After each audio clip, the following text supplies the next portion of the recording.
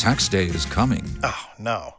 But if you sign up for Robinhood Gold's IRA with a 3% match, you can get up to $195 for the 2023 tax year. Oh, yeah.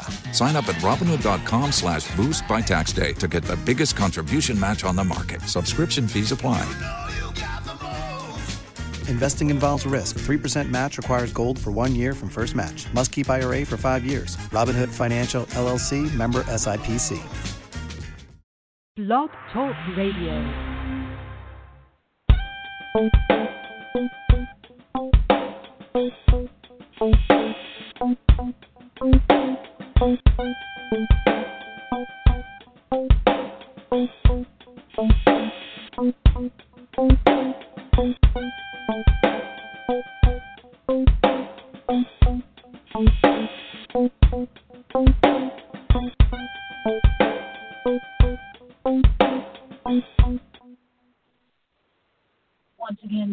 Once again, you're tuned in live to your 15 Minutes Radio Network and Beyond Words with Chinissa White and Durrel Douglas.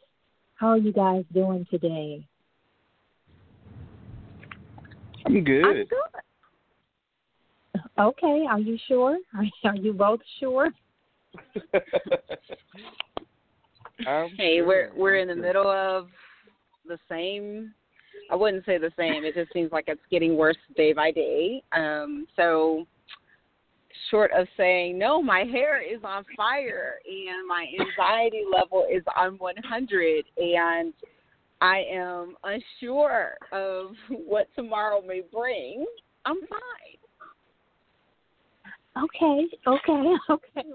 Well, here's something. Before we get into all of that, I have something I need to say to Durrel.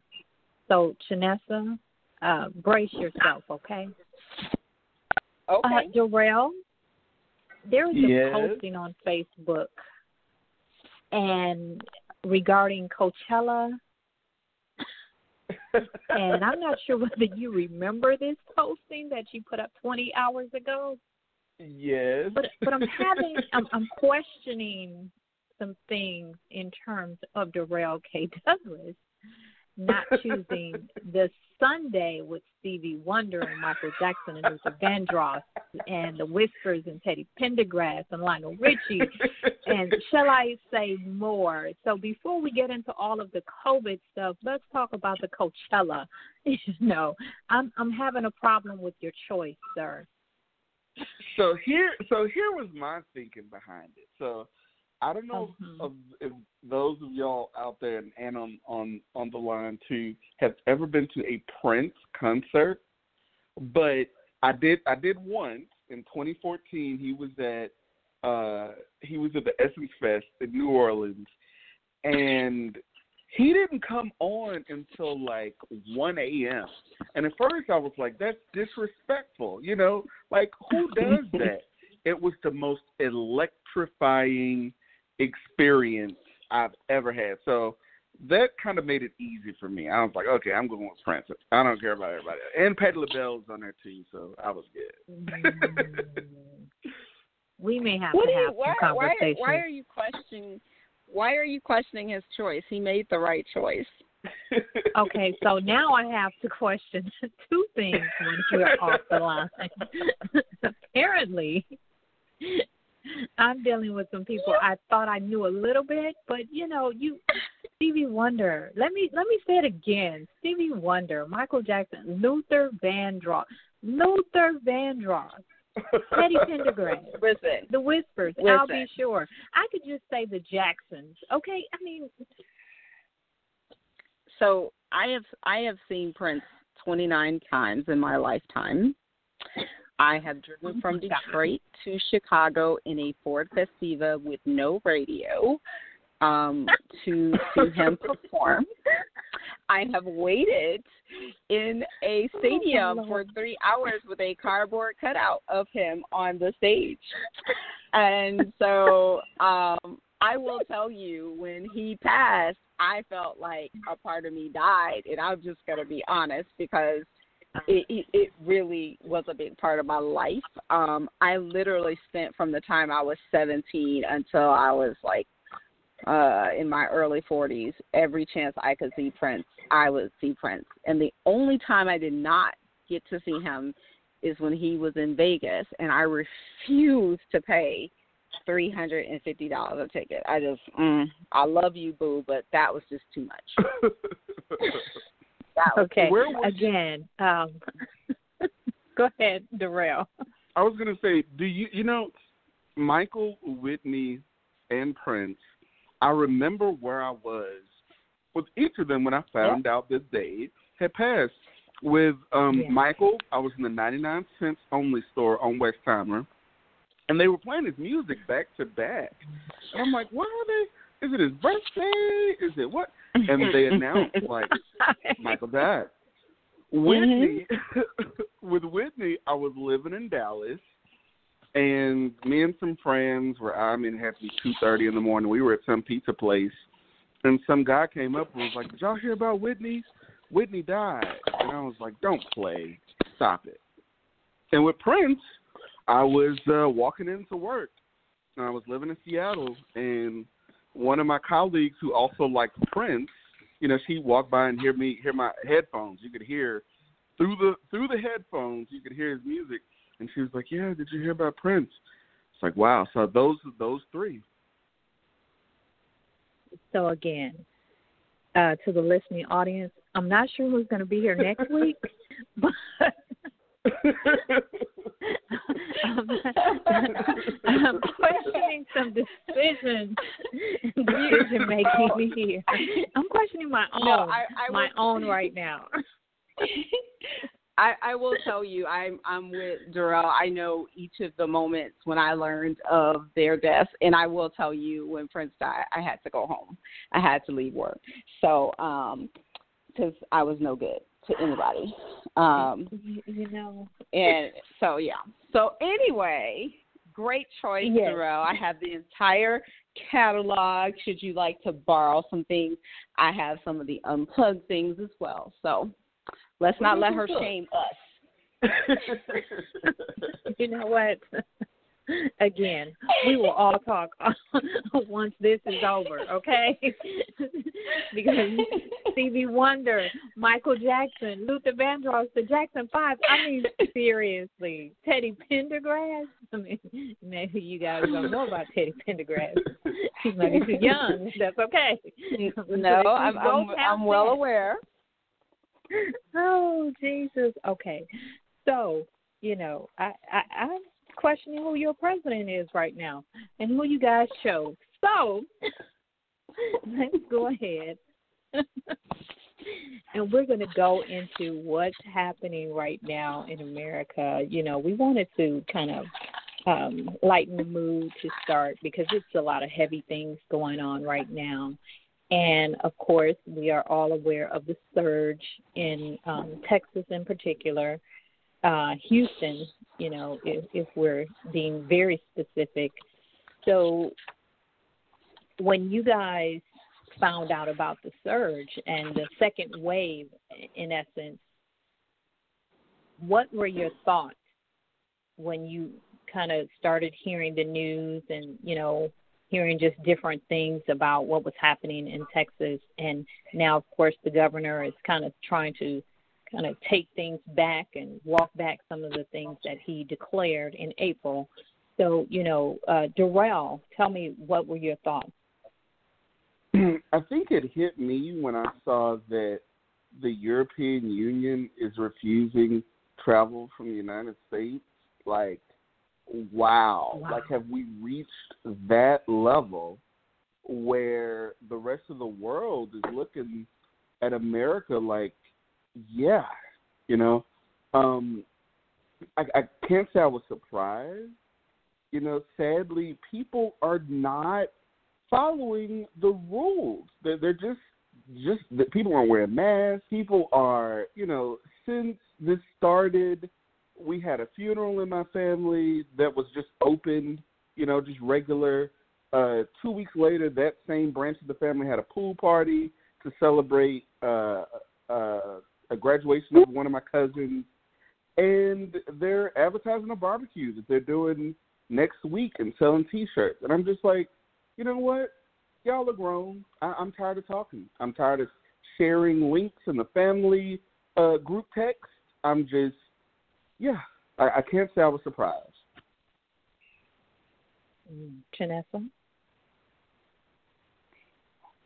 Yeah, I mean, the stay-at-home order never ended for me and my family, for my family and I at all, because just true to nature, we knew that there would be a surge just by the virtue of 29 million people that you have said, get back out there. And you said, get back out there as soon as possible to make this money to turn this tax, right, for these cities and for everyone. I expected this. Honestly, I expected it by Memorial Day. So I will say at least I was wrong by a couple of weeks. But, yeah, it's to be expected. Why Governor Abbott is so surprised is alarming to me. And why government officials are so surprised is alarming to me. It's 29 million people here. There's only 8.4 million people in New York. We're literally almost 3 times the size of New York, and you thought we would not eventually get to a critical surge? That makes no sense. So or maybe do you believe that we weren't prepared Texas prepared? No, we're not.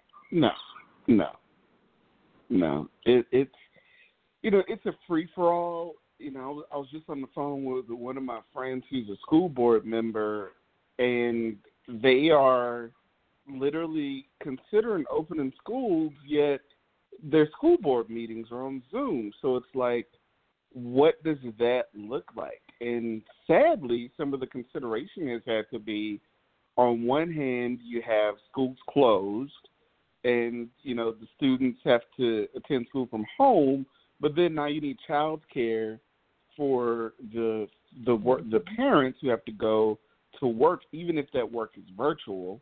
Or do you open the schools knowing that children are apparently less susceptible to it, even though they can bring it home to Meemaw and Pawpaw? I mean, it's unreal. I cannot believe this is a reality. I feel like I'm going to wake up from it one day. Yeah. I mean, the reality is we're dealing with the fact that our healthcare infrastructure is not sufficient, even for 10%, even for 5%, let alone the numbers we're seeing right now, to take over our hospital beds. And what people are taking really weird comfort in, I'll tell you, for example, in Houston, they're like, in these Houston hospitals, only 24% of the ICU beds are COVID-19 patients. Well, what they're not looking at is the other 78%, over 60% of those individuals also have COVID, but they have other underlying health conditions that are being exacerbated by COVID. Hey, I've got a heart flutter, or I've got a irregular heartbeat. Now that I've contracted COVID, it has caused congestion that's leading to heart failure. Okay? Right. So for whatever reason, our government did not factor that in, that this disease would make those individuals more susceptible to ICU needs. Final piece I will say about hospitals. Hospitals are a revenue center, and if you don't recognize that, let me hip you to that. Like right now, when they've decided that elective surgeries are canceled, they have let go about 20 to 30% of their nursing staff, as well as technicians. they are now furloughed or laid off, or however you want to call it, and those physicians are laid off.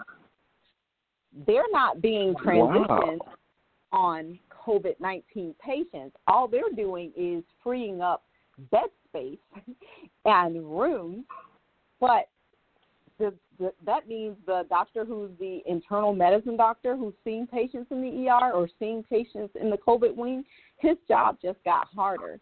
Because I'm a surgeon and I only do elective procedures, or I am a physician and I only see patients who need elective procedures.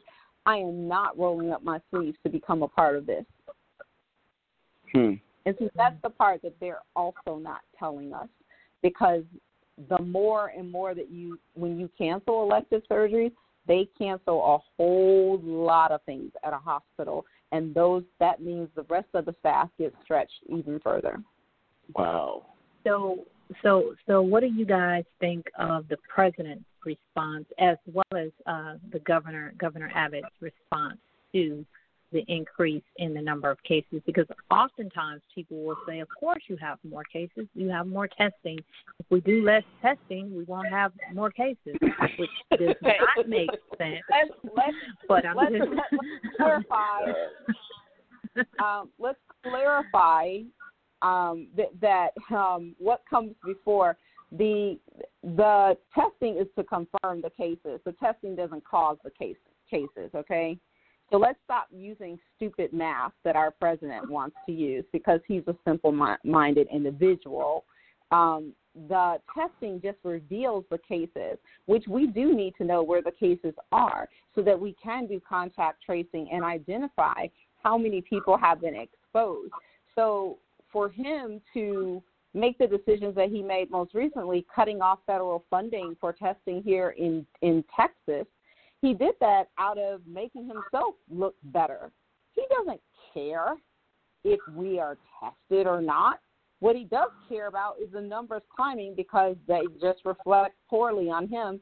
It's not about the loss of human life. And Durrel, what's your take on the Governor Abbott's response to all of this? It's all political, and it's disgusting.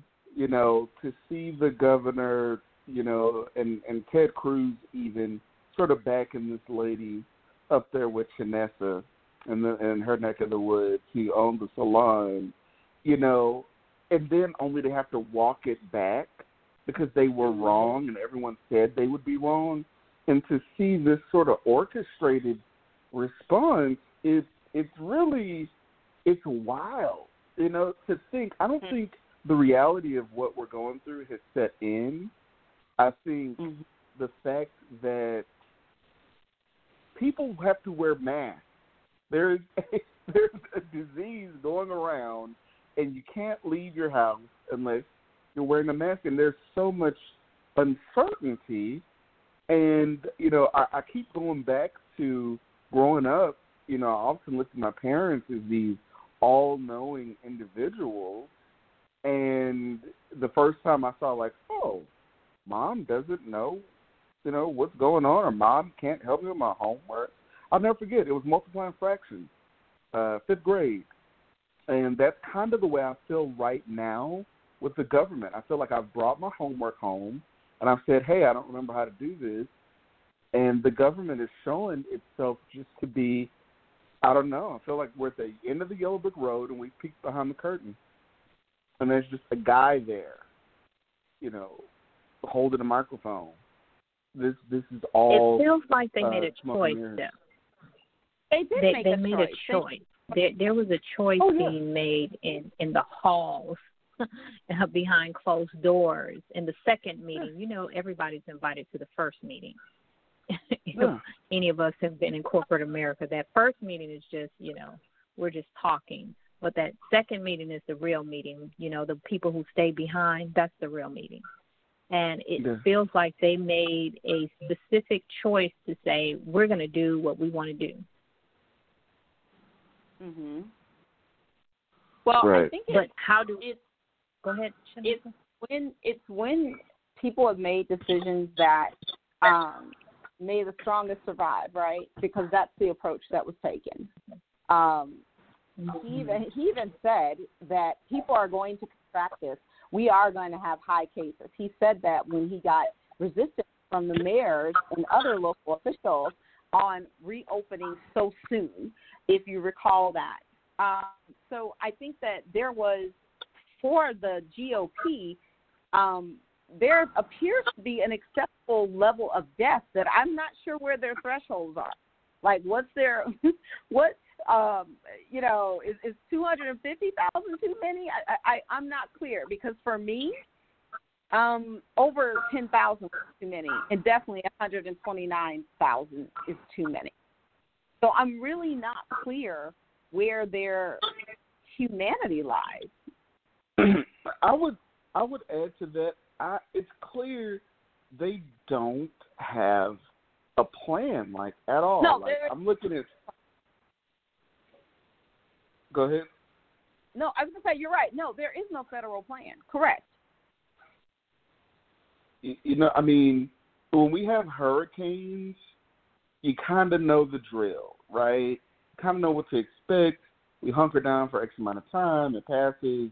There's some insurance claims. There's some people going to get flooded, and then we deal with it. And it feels like this is like this sustained thing. I'm looking at the freeway right now, and it's packed, 288, and it's like, have we reached a point where the novelty and the newness is gone, and people are, there's a phenomenon that's sort of brought on when people think stuff, maybe people think it doesn't apply to them. I remember in the weeks immediately following the quarantine, I mean, there were no cars on the road, right? People really did hunker down, and it just feels like maybe,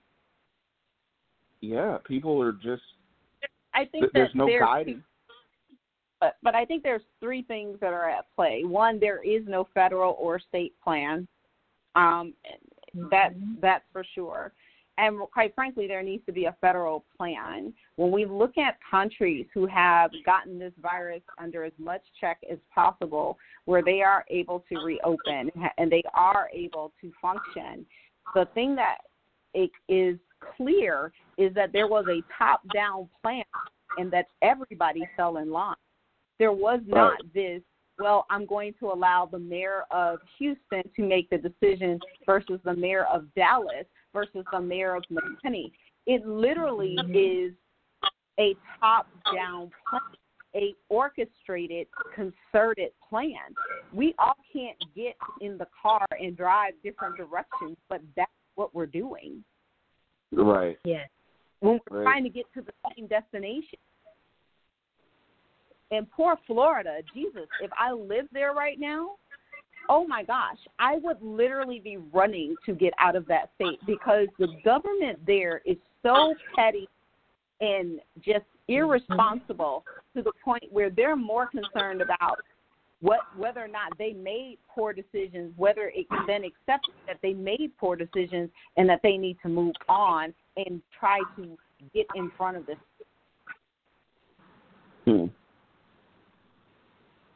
So what's I guess more shocking, to me, is that people are acting as if your state or your city is in a bubble, that it's just you, as if people don't travel, people don't travel from Houston to Dallas or, other places. So I agree with you, Chinissa, when you say there should be a federal plan, because if everybody's doing something different, how do you resolve an issue?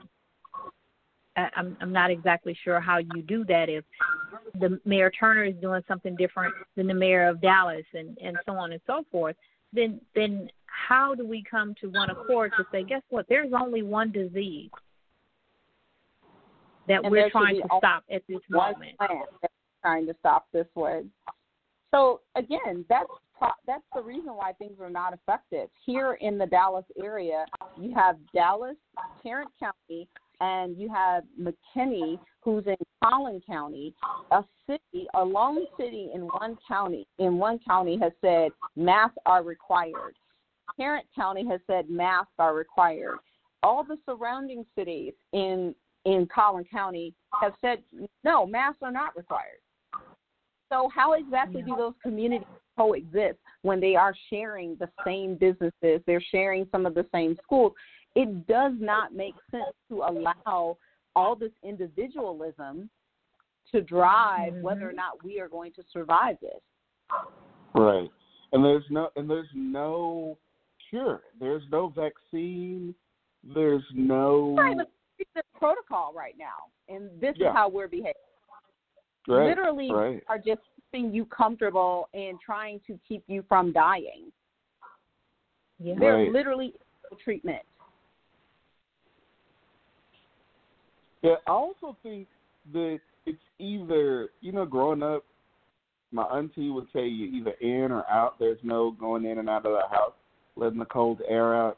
I think when it comes to a lot of this stuff, some of it doesn't, it's like halfway. It's like, well, restaurants can be open, but only at 50% capacity. Let's be honest, okay? If you close off a couple of the booths at Chili's, okay, and do everything else the same, okay, guess what? You really haven't minimized the impact that much. Like it's either shut it down, have, so where people can survive, and then figure it out.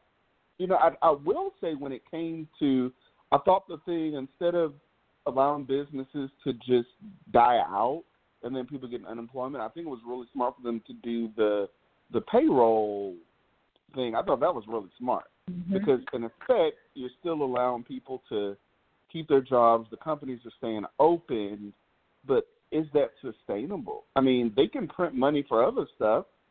Why not let this thing really shut down? None of this halfway stuff. But here's the challenge to that, Durrel. Had we agreed to a federal lockdown of 60 days, okay, across the entire country, with people just leaving their home if they were essential workers, frontline workers, or you needed groceries and supplies, had we adhered to that, we would be in a better place. None of us, the longest that was adhered to was New York and Michigan, followed by Ohio, New York, and Michigan, and Illinois, who had these 60-plus days. But, again, the rest of us, like Texas, was on a stay-at-home order for less than 30 days. Like, we couldn't even sustain that. If we had done just that, concerted together, we could have really lessened the death toll, and we could have actually stopped all these hotspot surges. But now what are we going to do? Now none of the Republican governors want to be the first to say, I'm locking it down, when they had a pass when the federal government said lock it down. Right. So there's another layer to this surge or the second wave, so to speak. Now, what do you both, and I want to know from both of you, there's a rumor going around that the surge or the second wave, in particular in Houston, but all across the country, was caused by the protests. So what do you, Durrel, say to that? I would agree that it had to have at least, even if it's just 1%, I would agree that, in particular, the one that was sponsored by the city of Houston, where 60,000 people were at Discovery Green, and I'm looking and I'm like, okay, what's interesting, the mayor's press secretary, she actually commented on my post, and she was like, well, Durrel, if, we had canceled these things, you'd be complaining about that too. And I was like, you know what, Mary Benton? You're right. I'm a citizen. I get to do that. But it's worse for the city to put it on in the middle, because here's what happens. We're on one hand, we're saying shut everything down. This is really serious. You have the mayor who's, pointing out these businesses just the week before. where he made the whole snitching comment about, like, he's asking people to snitch. Literally a week later, the city is putting on this, in my opinion, propaganda rally because the rally was to rally against police brutality, and the mayor and the police chief are speaking. Where they do that at? But no, I will say I do think that it contributed to it. And then it's hard to then turn around and tell people, okay, now y'all lock it back down. Like, no, we were just playing volleyball down at Discovery Green. Mm-hmm. You know, it doesn't make sense, and I agree. So I do not think that the protests are the cause of the surge. I don't think we have enough evidence to suggest that, because when I look at the demography of those individuals who are being impacted and where they actually live in correlation to where the protests happen, that's not who is impacted.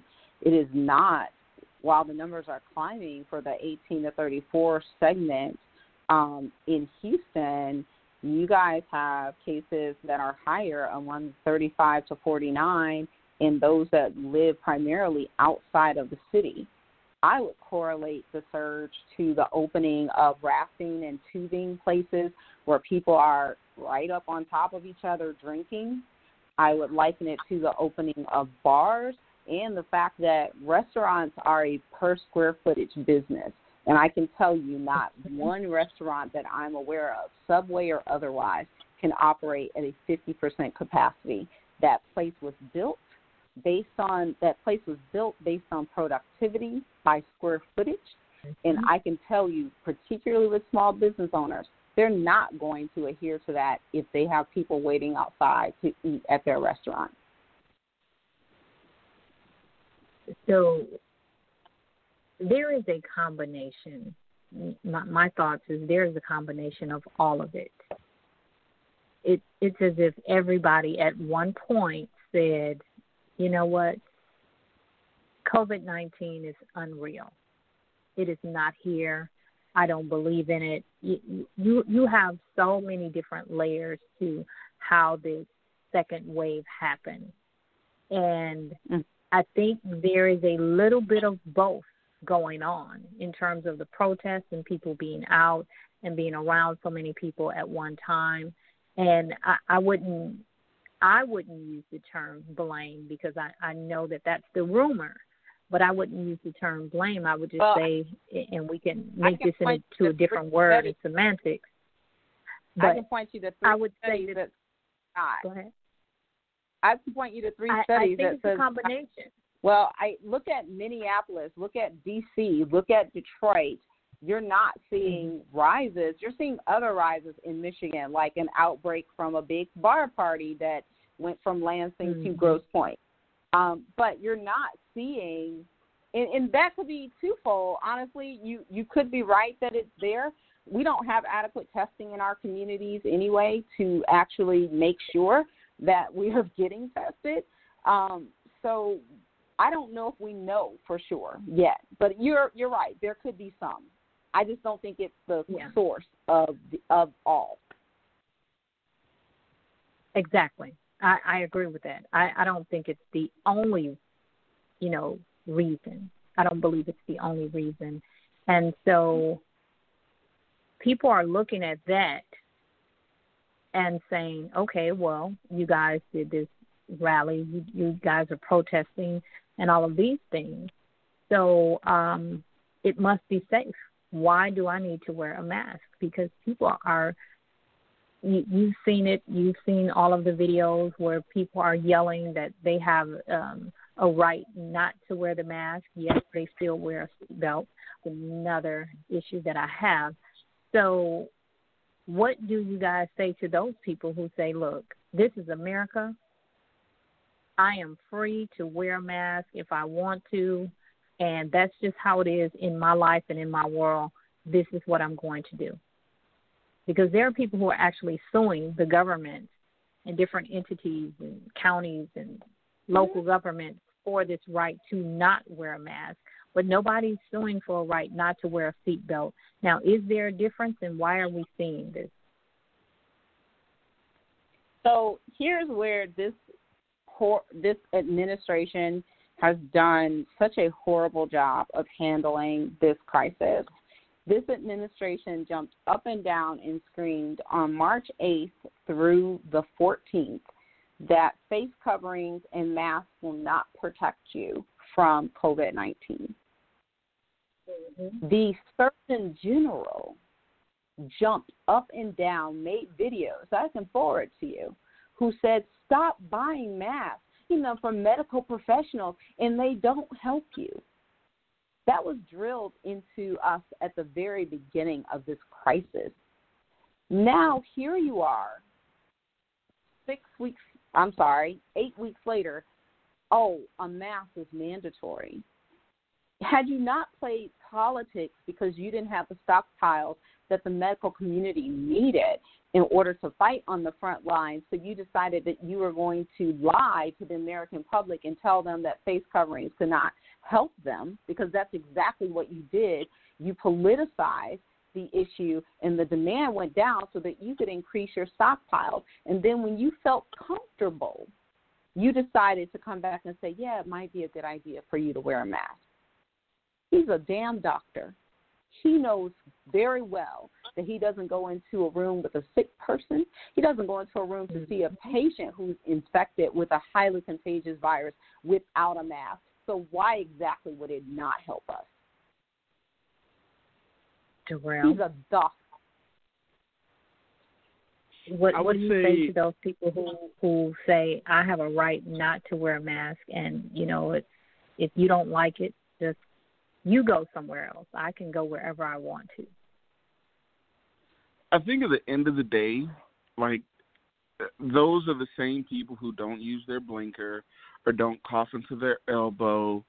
I think at the end of the day, I'll tell you, I did a Facebook post the other day where I was pointing out the fact, now my checklist, it's usually phone, keys, wallet.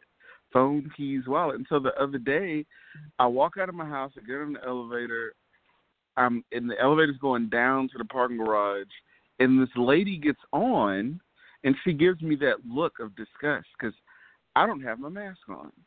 And I've forgotten it in the house, but now I kind of have to go down to the car. I mean, I'm on now, And so I just kind of told her, my bad, I left my mask, I have another in the car. But it's going to happen, and I think, there are just horrible human beings in the world that we just have to put up with. I don't think there should be criminal penalty because we know who those usually end up impacting more. And is what it is. People are just, I'm making sure I have mine on, when I can. And, there are going to be foolish people. There are people who voted for Trump, I saw something really funny on the same line. I saw something really funny. It said, I used to feel silly wearing a mask outside, but just think there are people who actually wear TSU shirts, and that gave me a hearty chuckle. Oh my God, we love you, TSU. We do. Wow.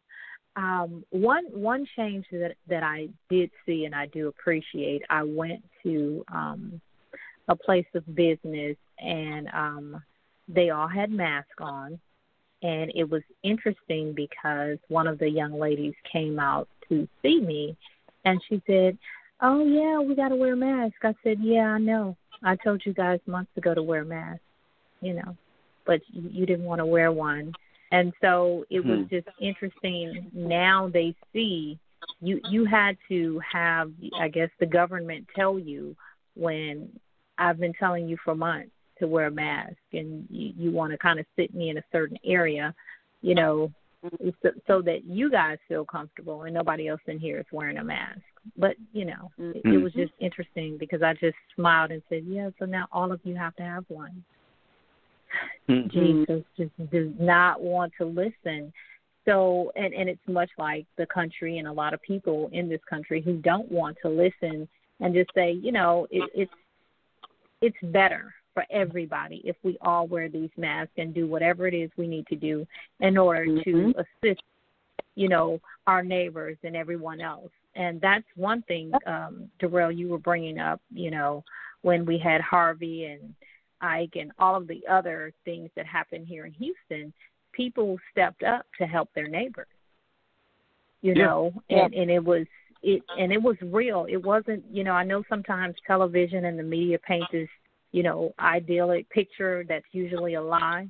But I have to say, you know, from personal experience, people really stepped up that you probably didn't talk to as long as you lived in that neighborhood. But a lot of people stepped up to help their neighbor. And that's something that I'm hoping that we really do see, you know, that we see in the coming days, not weeks or months, in the coming days, that people will start to wear their masks and be cognizant of others around them, because you don't know what the next person is going through physically, mentally, you know, all of that.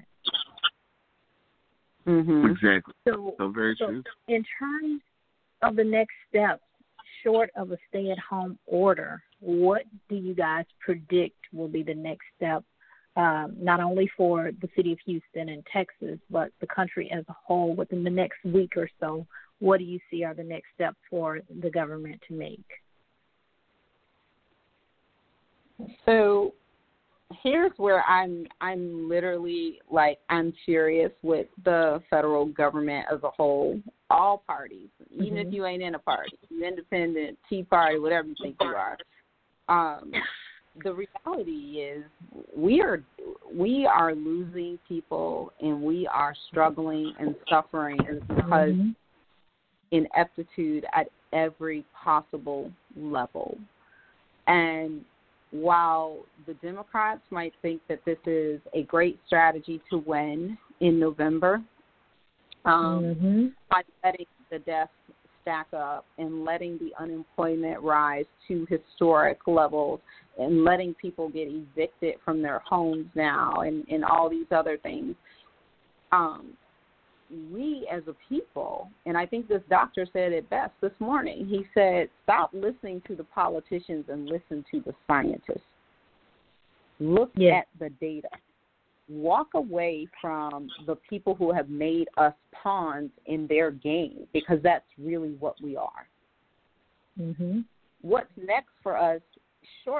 There will be a shutdown order. Governor Hot Wheels, I'm sorry, he irritates my soul. Governor Abbott it literally will kill him to do that stay-at-home order, but it needs to happen. And I just want to point out to you guys that on March 8th is when the federal government asked us to stay at home. Governor Abbott did not issue an executive order until March 24th. So let me be very clear when I say he has been dragging his feet literally and figuratively, but he's only thought about money from day one. And now you have all these businesses that, there are going to be some failed businesses who will not come back. It's just going to happen. I'm sorry. It's going to happen. But Band-Aiding it now by just saying, do 25%, 50%, these people can't even survive on that.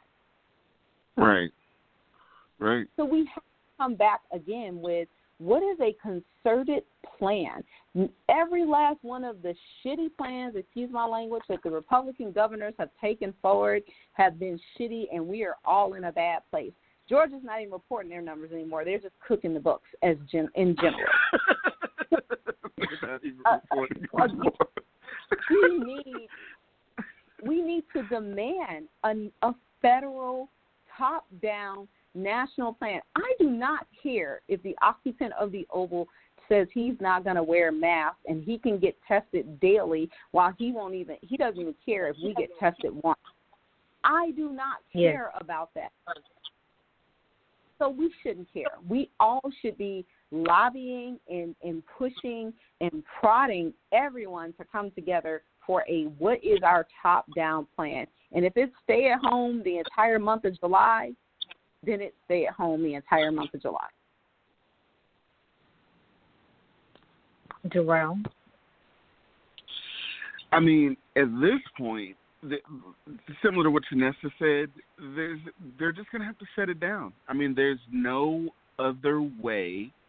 You know, the rest of the world is looking at, when have we ever been on these lists, right? Yes. When? Oh. Mm-hmm. When have we Exactly. ever? I mean, that's bad. You think that's bad? Literally, the American team, I'm on the Athena International COVID-19 team. We had a meeting this morning, and they were like, yeah, U.S. team, sit this one out. Wow. We're not on the data gathering team. You're on JV. Right, we are on the B team. And guess what? I'm not mad. I'm not mad.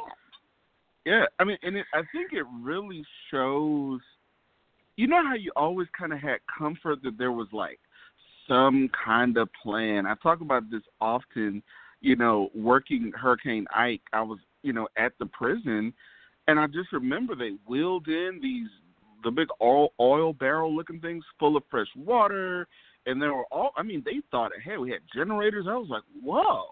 Like somebody pulled a binder down off some bookshelf and said, you know, enact Plan B, and it just rolled into place. And I'm just shocked that, I guess I'm not shocked, because our healthcare, we don't really have a healthcare system. We have an emergency room system. And so, you know, you have people whose only access to care is to go and sit in a weight room, and I mean, every angle of our response, for 10 hours, every angle of this is exacerbating the problem. Appears to be a plan, and the plan, as you've stated, Chinissa, is us being the pawns in the plan. Because we can step back. If we step back and we look at the major players, and of course they're all politicians in this, and we have one end that's fueling the flames and just saying, okay, let's do some race stuff, you know, because if they hate each other, they'll never look at what we're doing. We'll just create, and I'm not saying racism is the distraction. Just follow me on this. So we're going to have these people fighting one another. So because we're fighting one another, we don't hear each other.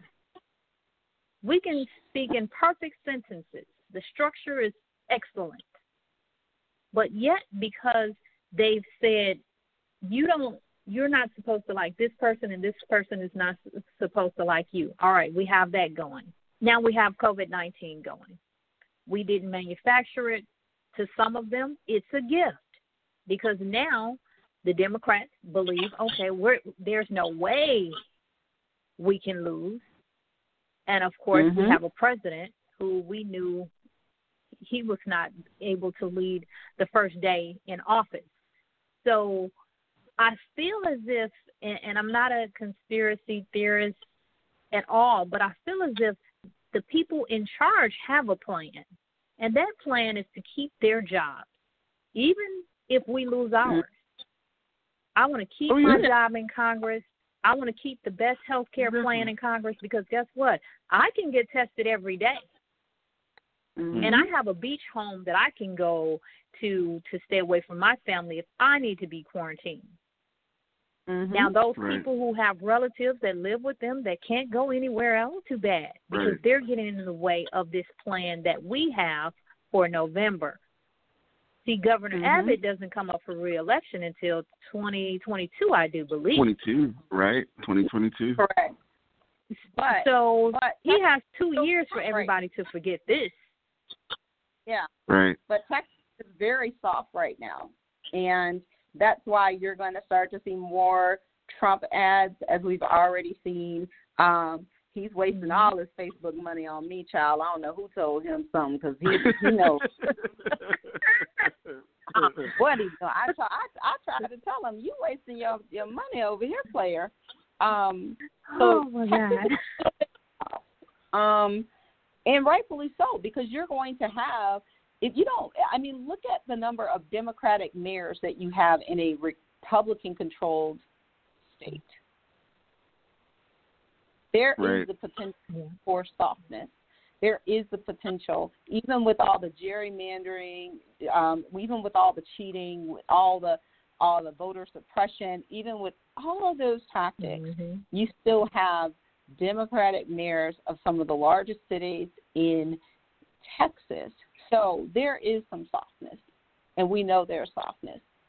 So, but I think that the one thing we have not talked about is the racism that has literally partnered up with COVID-19, because you have people out here behaving as if this is the black and brown disease, because we just happen to be on the front line in service industries, contracting it quicker, faster, earlier, can't stay at home, I've got to work and be around 50 million people every week or what have you. So it is this perception that my little blonde child is not going to get sick, or I'm 24 and I'm white, I'm not going to get sick, or I'm 45 and I'm white, I'm not going to get sick. I literally have a former colleague whose husband is 60, was in a coma 7 weeks ago with COVID-19, and he literally was out at a restaurant last Saturday. Neither one of them had on a mask.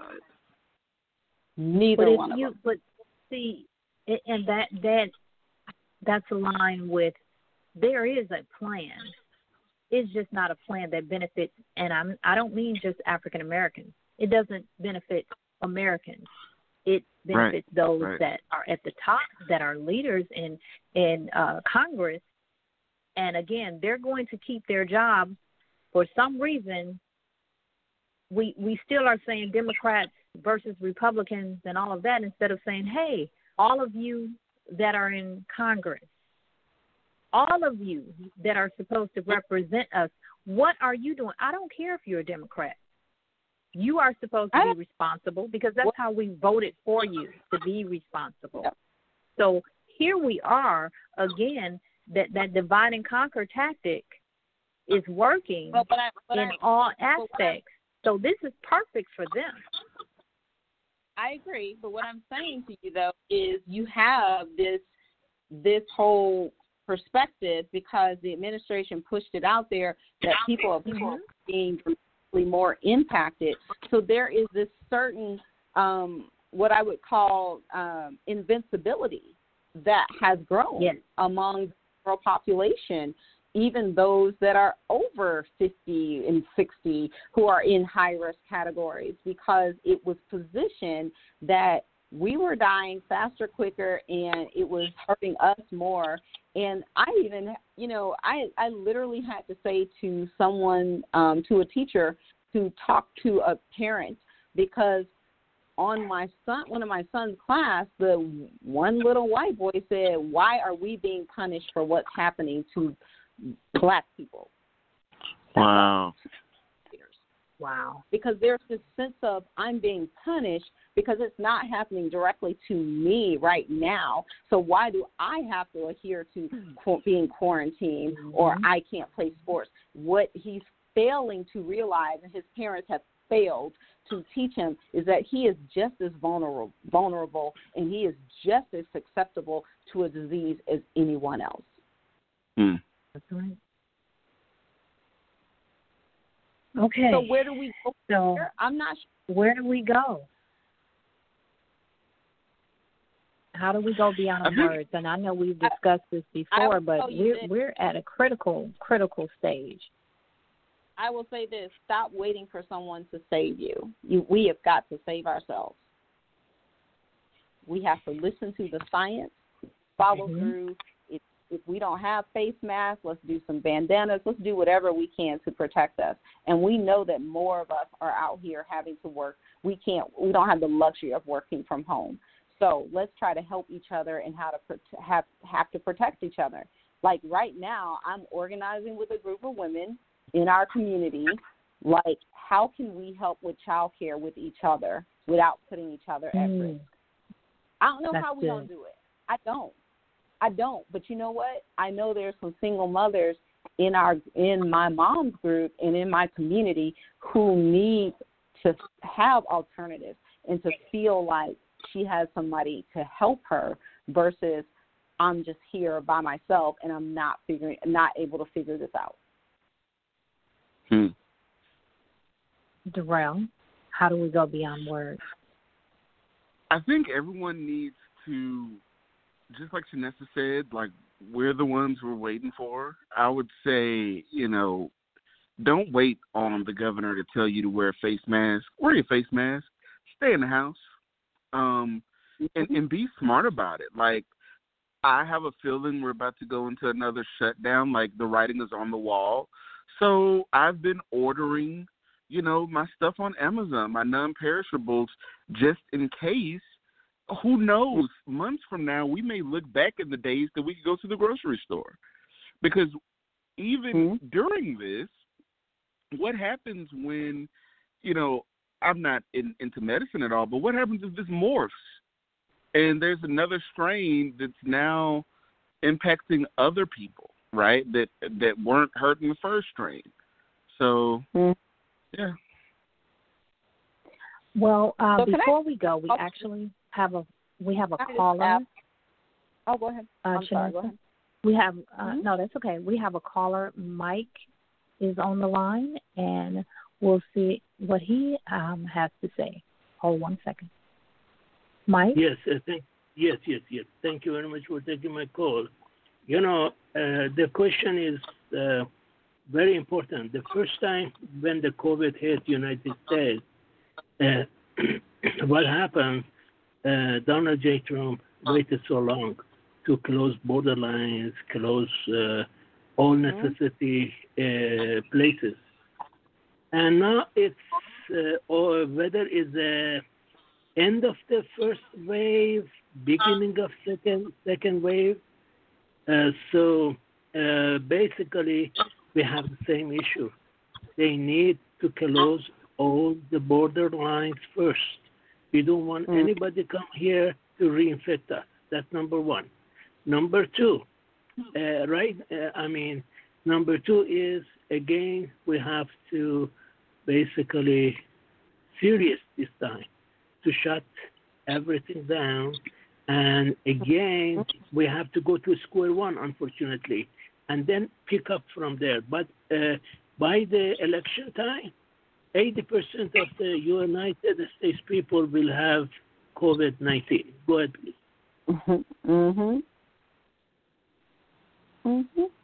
Everything he said is true. I believe that. Yes. The reason is very clear, because one person can infect 405 people. And multiply it, you see how many people got it so far, and each one multiplied by 400, and right now 30% of the, if there's not more, of the U.S. population is already infected, and they are not knowing it. And they'll keep infecting others, and this back and forth is going to be pretty much, there is not going to be election either due to a state of super emergency in the United States. Go ahead, please. Yeah. Durrel, do you have any response to that? No, I would agree. I think, more has to be done. I don't have any answers further. I think I would have hoped that those in quote unquote power would have, been looking at the levers and looking at, the measuring tools to decide which levers to pull and which doors to close, but apparently not. No, because they just H-1B visas, which is the most widely used visa by primary care physicians who come here to serve in this country. And currently we need 12,000 primary care physicians to service the U.S. And our president made a decision that he was creating jobs by banning that visa, because somehow the person who was stacking shirts at Gap last week is somehow going to step into this open role of a position. And it's just not going to happen. And what did the companies do who had those open jobs? Cancel the jobs. Absolutely that's how it right. works. You are right. Both of you are right. Absolutely right. Donna Jacob, unfortunately, do anything to reelect. But even for the price of the people die, millions of people die in the United States of America. This is selfishness. This is arrogance. This is unacceptable for a person that, unfortunately, when they report to him about the situation about Russia that is paying off Taliban to kill U.S. soldiers, he said nothing.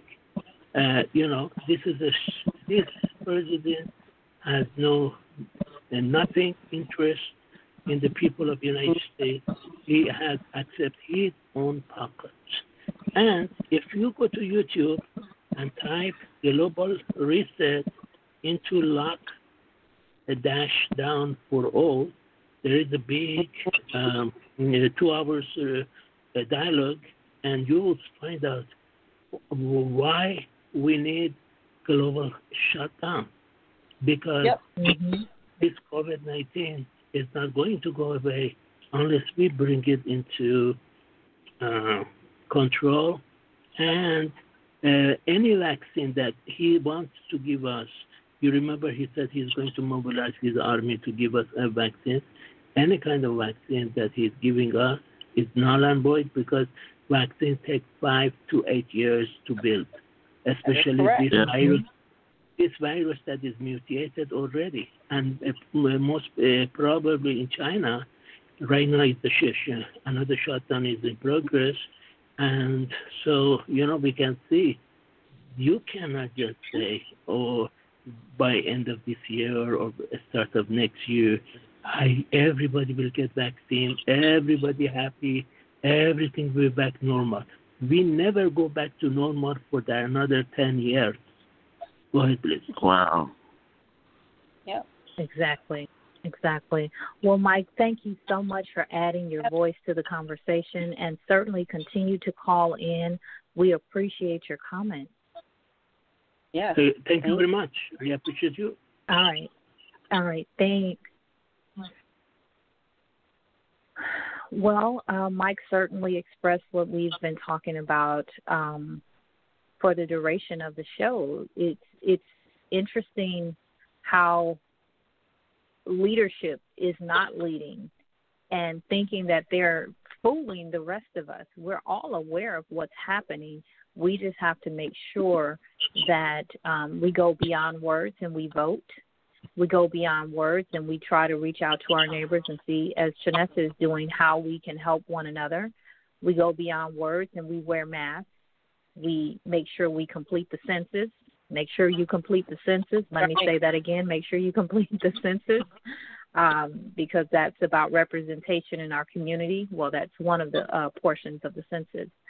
So we have to continue to go beyond words in doing this and continue to do what Durrel is doing on his front, what he's doing with his organization.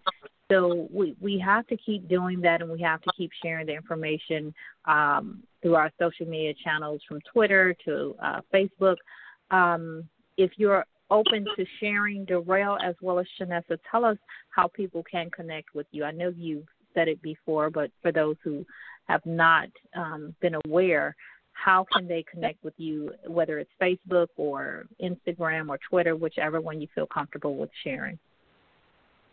Yep, you can find me on Facebook, Instagram, and Twitter at Chinissa. It's CHINISSA. And for me, the best way is email ddouglas@houstonjustice.org, or I am Durrel with 7 L's, so that's DURRELLLLLLL on Instagram and Twitter. Oh, that is my favorite. I was waiting for the 7 L's. Waiting for the 7 L's in Durrel.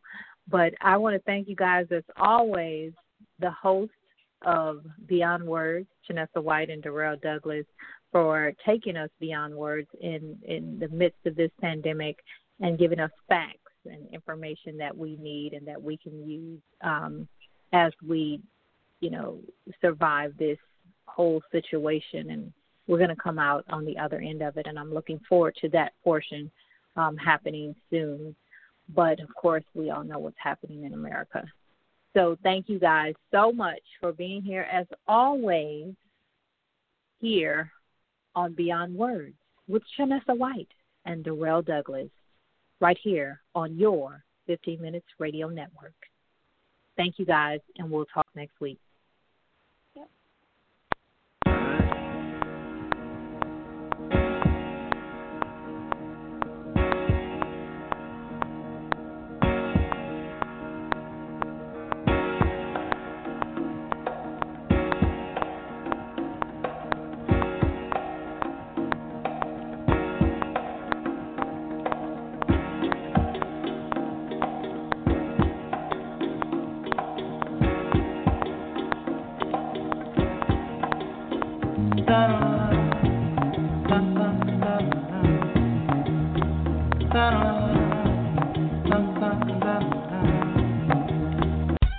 Interested in advertising? Advertise today on the #1 online radio network for entrepreneurs, Your 15 Minutes Radio Network. Contact us at advertise@your15minutesradio.com.